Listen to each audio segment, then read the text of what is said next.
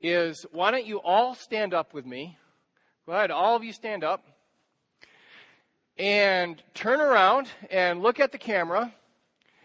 And Josh tells me that even though he and Bethany are on their honeymoon, that he will be watching the service.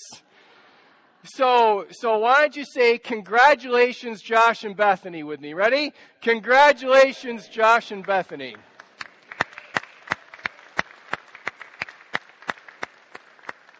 All right. Now, so in church work, you get both sides of it. You get the happy stuff and you get the sad stuff. And now I got a sadder one for you.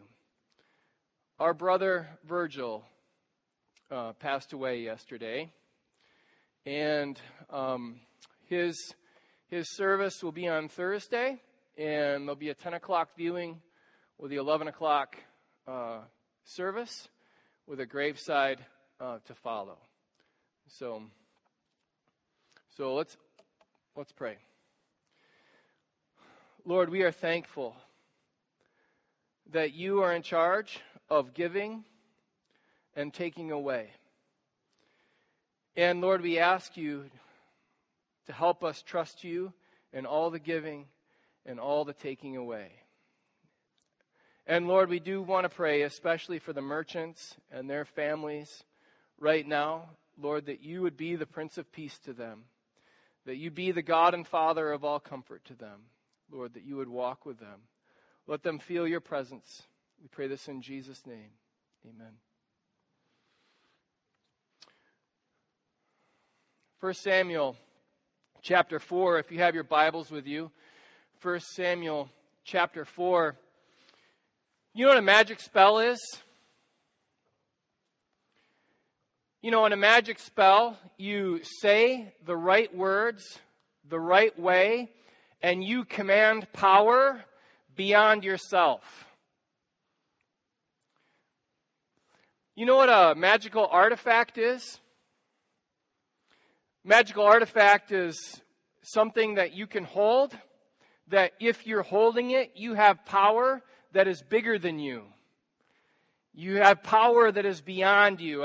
I think, a magical spell, you can all think of probably magical spells, or examples of magical spells. Maybe a magical artifact would be the Ring of Power in the Lord of the Rings, or maybe Excalibur. I'm not up on my fantasy literature as much as maybe some of you are, but I think of those as like magical artifacts. There's also, these are ancient ideas. I think of also the idea of a transactional sacrifice. So if you lived in ancient Athens and you were a merchant and you had to take something, a big load of something valuable to Ephesus, then you might go down to the harbor and offer a big, expensive sacrifice to Poseidon so that he would give you safe journeys. Like, okay, I'll give you the big, expensive sacrifice if you give me safe journeys. Question. Is that how our faith works? Do we say magic things and then somehow wield God's power? Is that how faith works? Do we offer big sacrifices and then somehow make a transaction with God in the way we serve, the way we give, the way we love, the way we attend? Is that how faith works? If that's not how faith works, then what is prayer? If that's not how faith works, then how does it work? Because I think there are people that really are frustrated with God for not giving them what they want, for not coming through. They feel like, I've been faithful, I've showed up, I've given, I've tried hard, and God, you're not coming through. You're not doing what I want you to do. And so when that goes on long enough, eventually they say, well, I'm going to quit on my faith because God is not, I don't know, how did you fill in that blank? Because God isn't healing me? Because God didn't save them? Because God didn't give me a...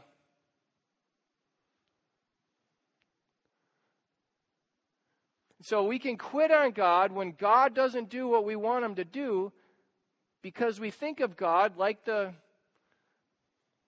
magical God. So if you're like, but that's not true. Well, let's talk about that. So we're in 1 Samuel chapter 4. 1 Samuel chapter 4. And the word of Samuel came to all Israel. Now, Israel went out to battle against the Philistines, and they encamped at Ebenezer. So if you like to take notes in your Bible, you might have this as a cross-reference if you look at the really fine print at the bottom of your page. But in 1 Samuel 7:12, we're told how Ebenezer got its name. All I'm going to tell you right now is that God is going to help them get a proper view of him. And it is not the magical view. They encamped at Ebenezer, and the Philistines encamped at Aphek. And the Philistines drew up in a line against Israel. And when the battle spread, Israel was defeated before the Philistines. That is what Bible scholars call the divine passive. In other words, God defeated Israel, not the Philistines. That's how they viewed it.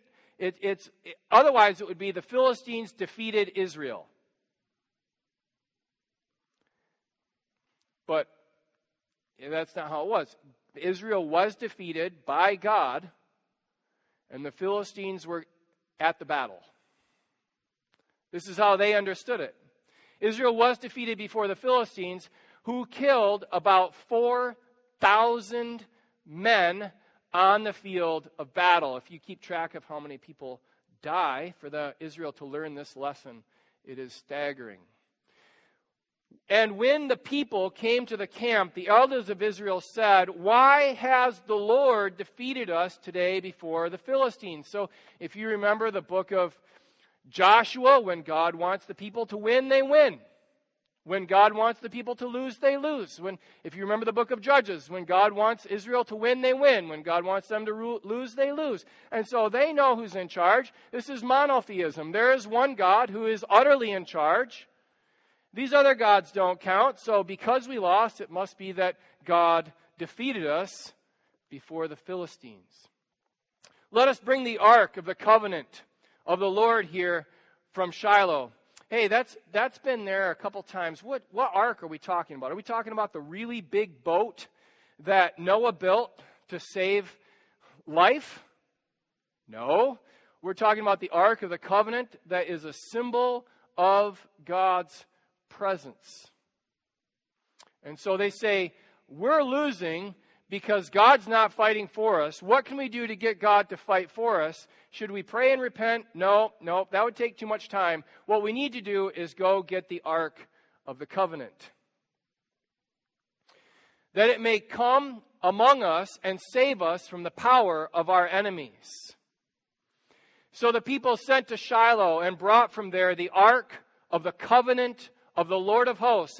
It's all this time before in 1 Samuel, it's just been the ark, or the Ark of the Covenant.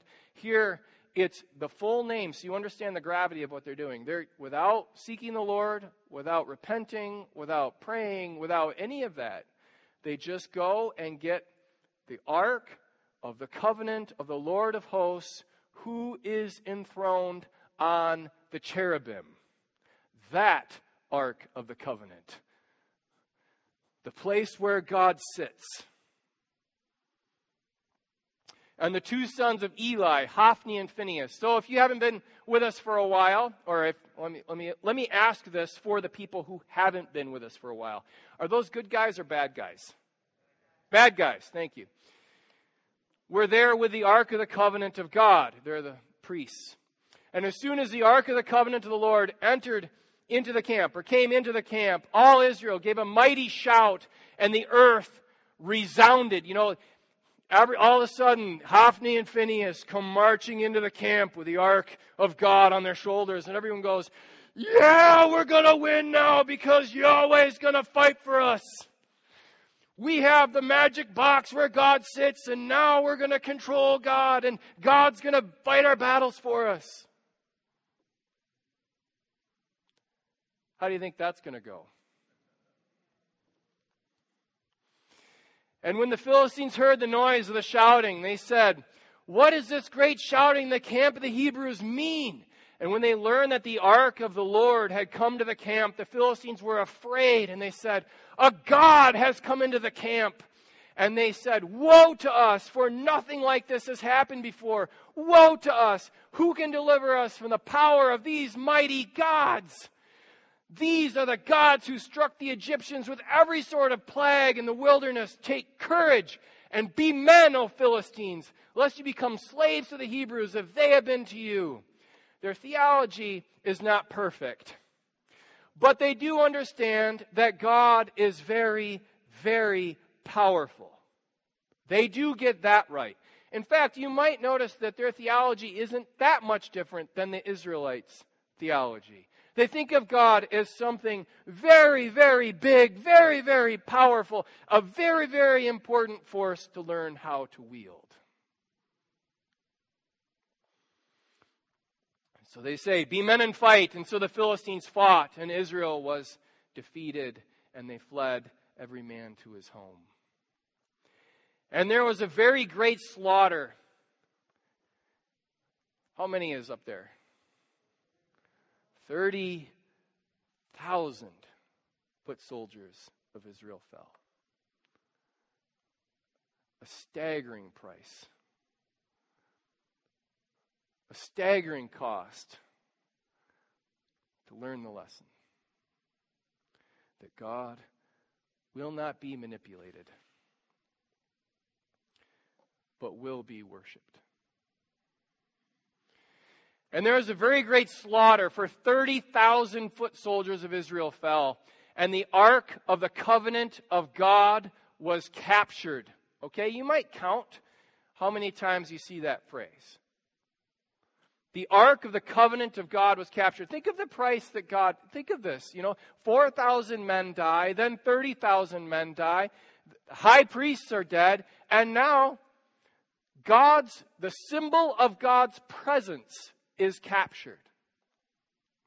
And the ark of God was captured, and the two sons of Eli, Hophni and Phinehas, died. That is a fulfillment of the word of the man of God, 1 Samuel 2:34. And a man of Benjamin ran from the battle line and came to Shiloh the same day, with his clothes torn and with dirt on his head. And when he arrived, Eli was sitting on a seat by the road watching, for his heart trembled for the ark of God. Does his heart tremble for his sons? He knows they're going to get what's coming to him. But the ark of God, he's nervous about. And when the man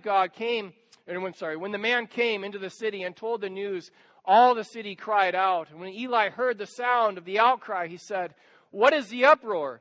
And the man hurried and came and told Eli. Now Eli was 98 years old, and with his eyes were set so that he could not see. And the man said to Eli, I am he who has come from the battle. I fled from the battle today. And he said, how did it go, my son? Eli has always been a little dense. I fled from the battle today. But how did it go? Maybe there's a silver lining. And he brought the news and answered and said, Israel has fled before the Philistines, and there had been a great defeat among the people. And your two sons, Hophni and Phinehas, are dead. And the ark of God has been captured. And as soon as he mentioned the ark of God, Eli fell over backward from his seat by the side of the gate, and his neck was broken. Another fulfillment of Hannah's poem, Hannah's song, in 1 Samuel 2:10, how God will break his enemies. And he died, for the man was old and heavy. And he judged Israel for 40 years. Now his daughter-in-law, the wife of Phinehas, was pregnant and about to give birth. And when she heard the news that the ark of God was captured. Have you seen that phrase before? You have. And when she heard the news that the ark of God was captured and that her husband-in-law and her husband were dead, she bowed and gave birth, and her pains came upon her. And about that time of her death, women attending her said to her, "Do not be afraid. You have borne a son." Look, no matter what, we will always underestimate the importance of giving birth to a son in that culture. In that culture. It helps us understand chapter 1 of 1 Samuel. Do not be afraid. It's okay that you're going to die. You've borne a son. But she did not answer or pay attention, and she named the child Ichabod, saying, "The glory has departed from Israel." And I'll explain why in just a second, but the map is up there because this is something that will happen several generations later. Several generations later, Israel will have rebelled and rebelled and rebelled against God. And God will finally, after warning them and warning them and warning them, God will send them into exile. Specifically, the Babylonian exile in 586 BC, like before Christ. And so Israel is the red, Jerusalem specifically is the red arrow up there, and then they go to Babylon where the arrow is pointing. This would be important because the glory has departed from Israel. For these exiles that will later on read this narrative, what they will know is that God, with his presence, went into exile first, because this verb, has departed, means or has gone into exile. See, God was so determined for them to understand who he was, for them to get that he is not someone to be manipulated. I'm going too fast. God was so determined that they understand their relationship with him was not one where they manipulated him. God was willing to himself allow his presence, allow the symbol of his presence to go into exile. He's like, you will not get this wrong about me forever. You will learn this lesson. So she names her son Ichabod because the glory has departed from Israel, because the ark of God had been captured. Have you seen that phrase before? And because of her father-in-law and her husband, and she said the glory has departed from Israel. That's that same word. It has gone into exile. For the ark of God has been captured. What do we do with this? What do we learn about God from this? What I learn about God from this is that the Lord will be worshipped. He will be worshipped by his people. And the Lord will not be manipulated by his people. He will be worshipped, and he will not be manipulated. You know, if you think ahead in the story, God allows his presence to go into exile, and the enemies are gloating. They're gloating so much over, look at how we've conquered the God who conquered the Egyptians. And they're gloating so much they put it in the temple of Dagon. And then they go, in the morning, they go into the temple of Dagon, and there is Dagon fallen, face down, head broken off, hands broken off before the symbol of God's presence. And God gloats over Dagon because God will be worshipped. He will be worshipped. And you think of generations later when God will come himself in the person of Jesus, and he will walk among us, and he will live in perfect obedience to the Father, and he will go from Galilee down to Jerusalem, and he will willingly give his life for ours, and his enemies will gloat over him, and they will put him in the tomb, and they will gloat, and Satan and death will be gloating. And our Lord in exile in the tomb will gloat over death as he stands in victory and rises again. He will be worshipped. He will be worshipped. Make no mistake, the Lord is not a power to be wielded. The picture we get of God in the book of Acts is a rushing wind that no one can hold. He's not a power to be wielded. He's not, I think of how did Israel think of God? And maybe they thought of him like a pet elephant that was really, really strong that they could somehow control. You can't control God. God says about himself in the Bible that he's like a consuming fire. You can't control a consuming fire. You can't control God. Sometimes we think of God like a waiter, where we're sitting at the table, where we're living our life, and then we pray for the things we want, like we would call the waiter over and bring us stuff we want. I know you're like, I don't do that. Just listen to yourself pray and see if you're talking to God like a waiter. So, we tell God, well, I want this, and I'm ready for this, and I'm ready for that, and no, not yet, but I do want that, I do want this other thing. And God's not a waiter to cater to our every want. The Bible says that God is like a loving Heavenly Father who knows what we need long before we ask him.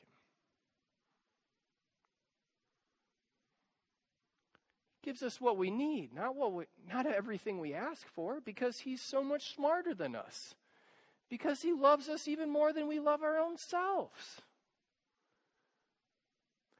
God will be worshipped, not manipulated. Now, look at the price. Look at the price Israel had to pay to see that God would not be manipulated. Look at the price they had to pay. You think of Hophni and Phinehas, who thought of God as very, very powerful, but not someone that had to be obeyed. Think of Israel that thought of God as someone very, very powerful, but not someone to be feared, not someone to be obeyed, not someone to be repented to, not someone to be worshipped, but a very, very powerful pet to be brought out on a magic box when they needed him. Look at the price they paid for that. 34,000 men. The priests. The Ark of the Covenant. Look at the price they paid for that. And ask yourself, what price am I going to have to pay to learn this lesson?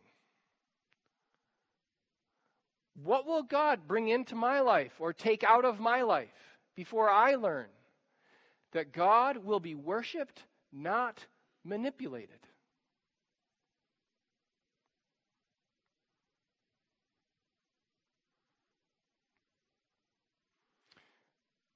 If you look back in the past, what have you already lost?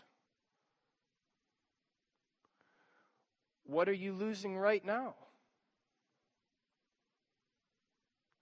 What has this lesson already cost you? That you've thought of God as a very, very powerful force to be wielded rather than worshipped. What's that already cost you? What's it costing you now, and what will it cost you in the future? God will be worshipped, not manipulated. So what should we do?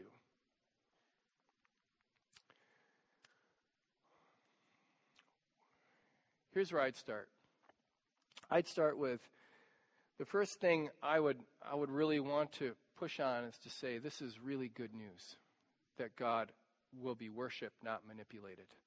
I don't want to make God's decisions for him. I am not smart enough. I am far too selfish to wield God's power. I am far too self-centered to wield God's power. I need God to be God so I can just be me and look up and trust him. So the first thing I'd say is, let's start by just rejoicing that God doesn't give us everything we ask for. That there isn't a magic formula that someone can figure out so they can wield God's power. Because who knows that we wouldn't necessarily be the first ones to figure that out. Maybe our enemies would figure that out. And imagine that. I'm just glad that God is God and we're not.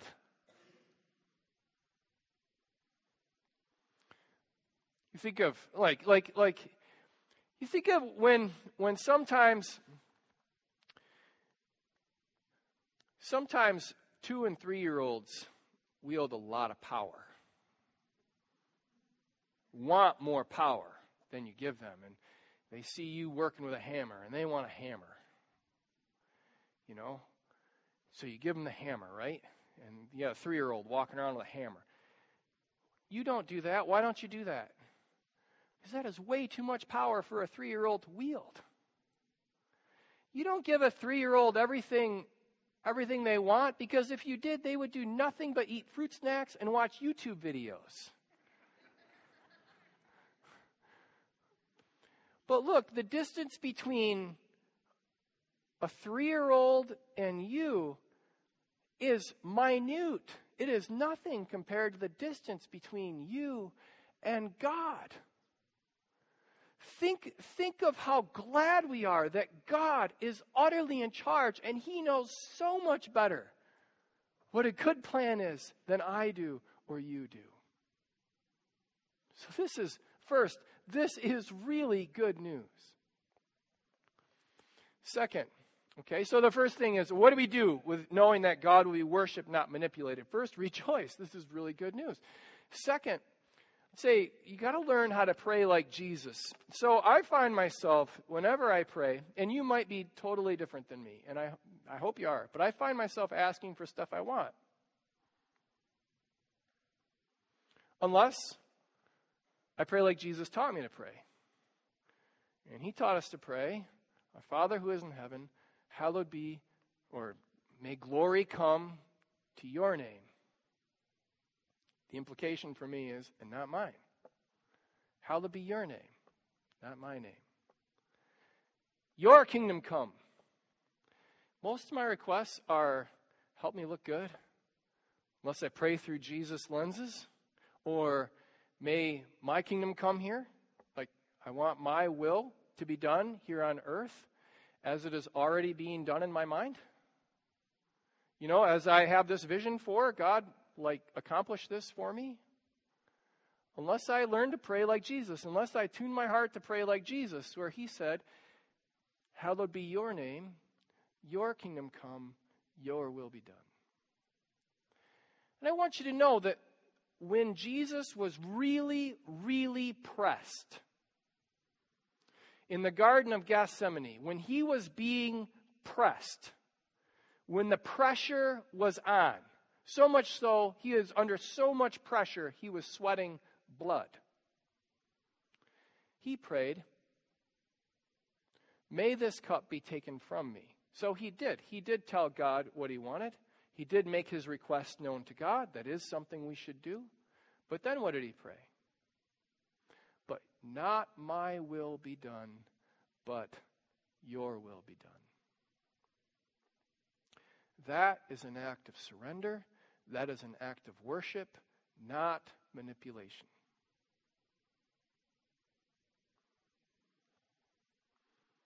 So first, we rejoice that God is in charge and not us, because he's so much better at it.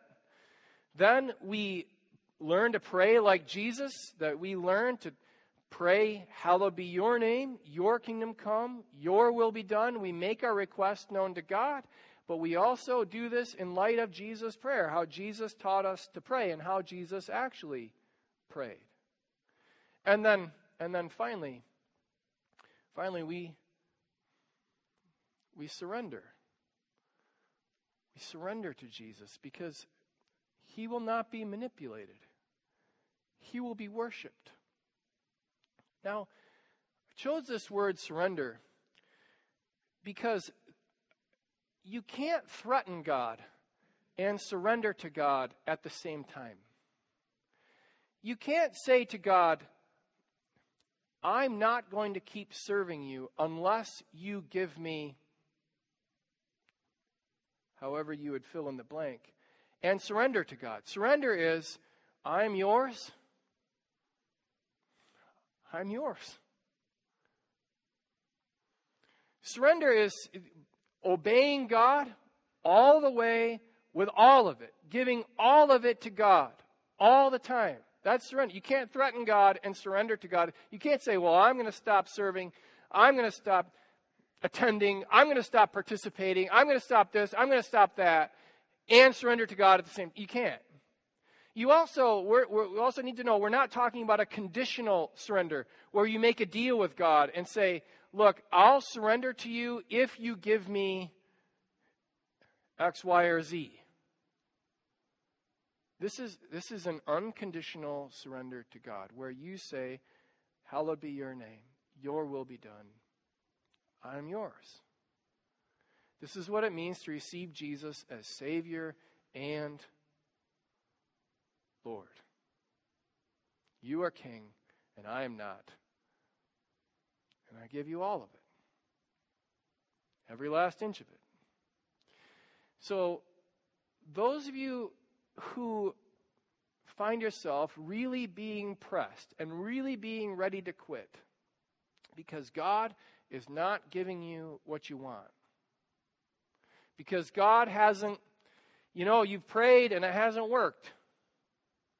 You've given and it hasn't worked. You've tithed and it hasn't worked. You've served and you've joined the church and it hasn't worked. Nothing, you can't do anything to get God to do what you want. Can I just say, you do need to quit on that view of God. Get rid of that view of God for the God who will be worshipped. The God who is utterly in charge. The God who is utterly king. The God who will not be manipulated.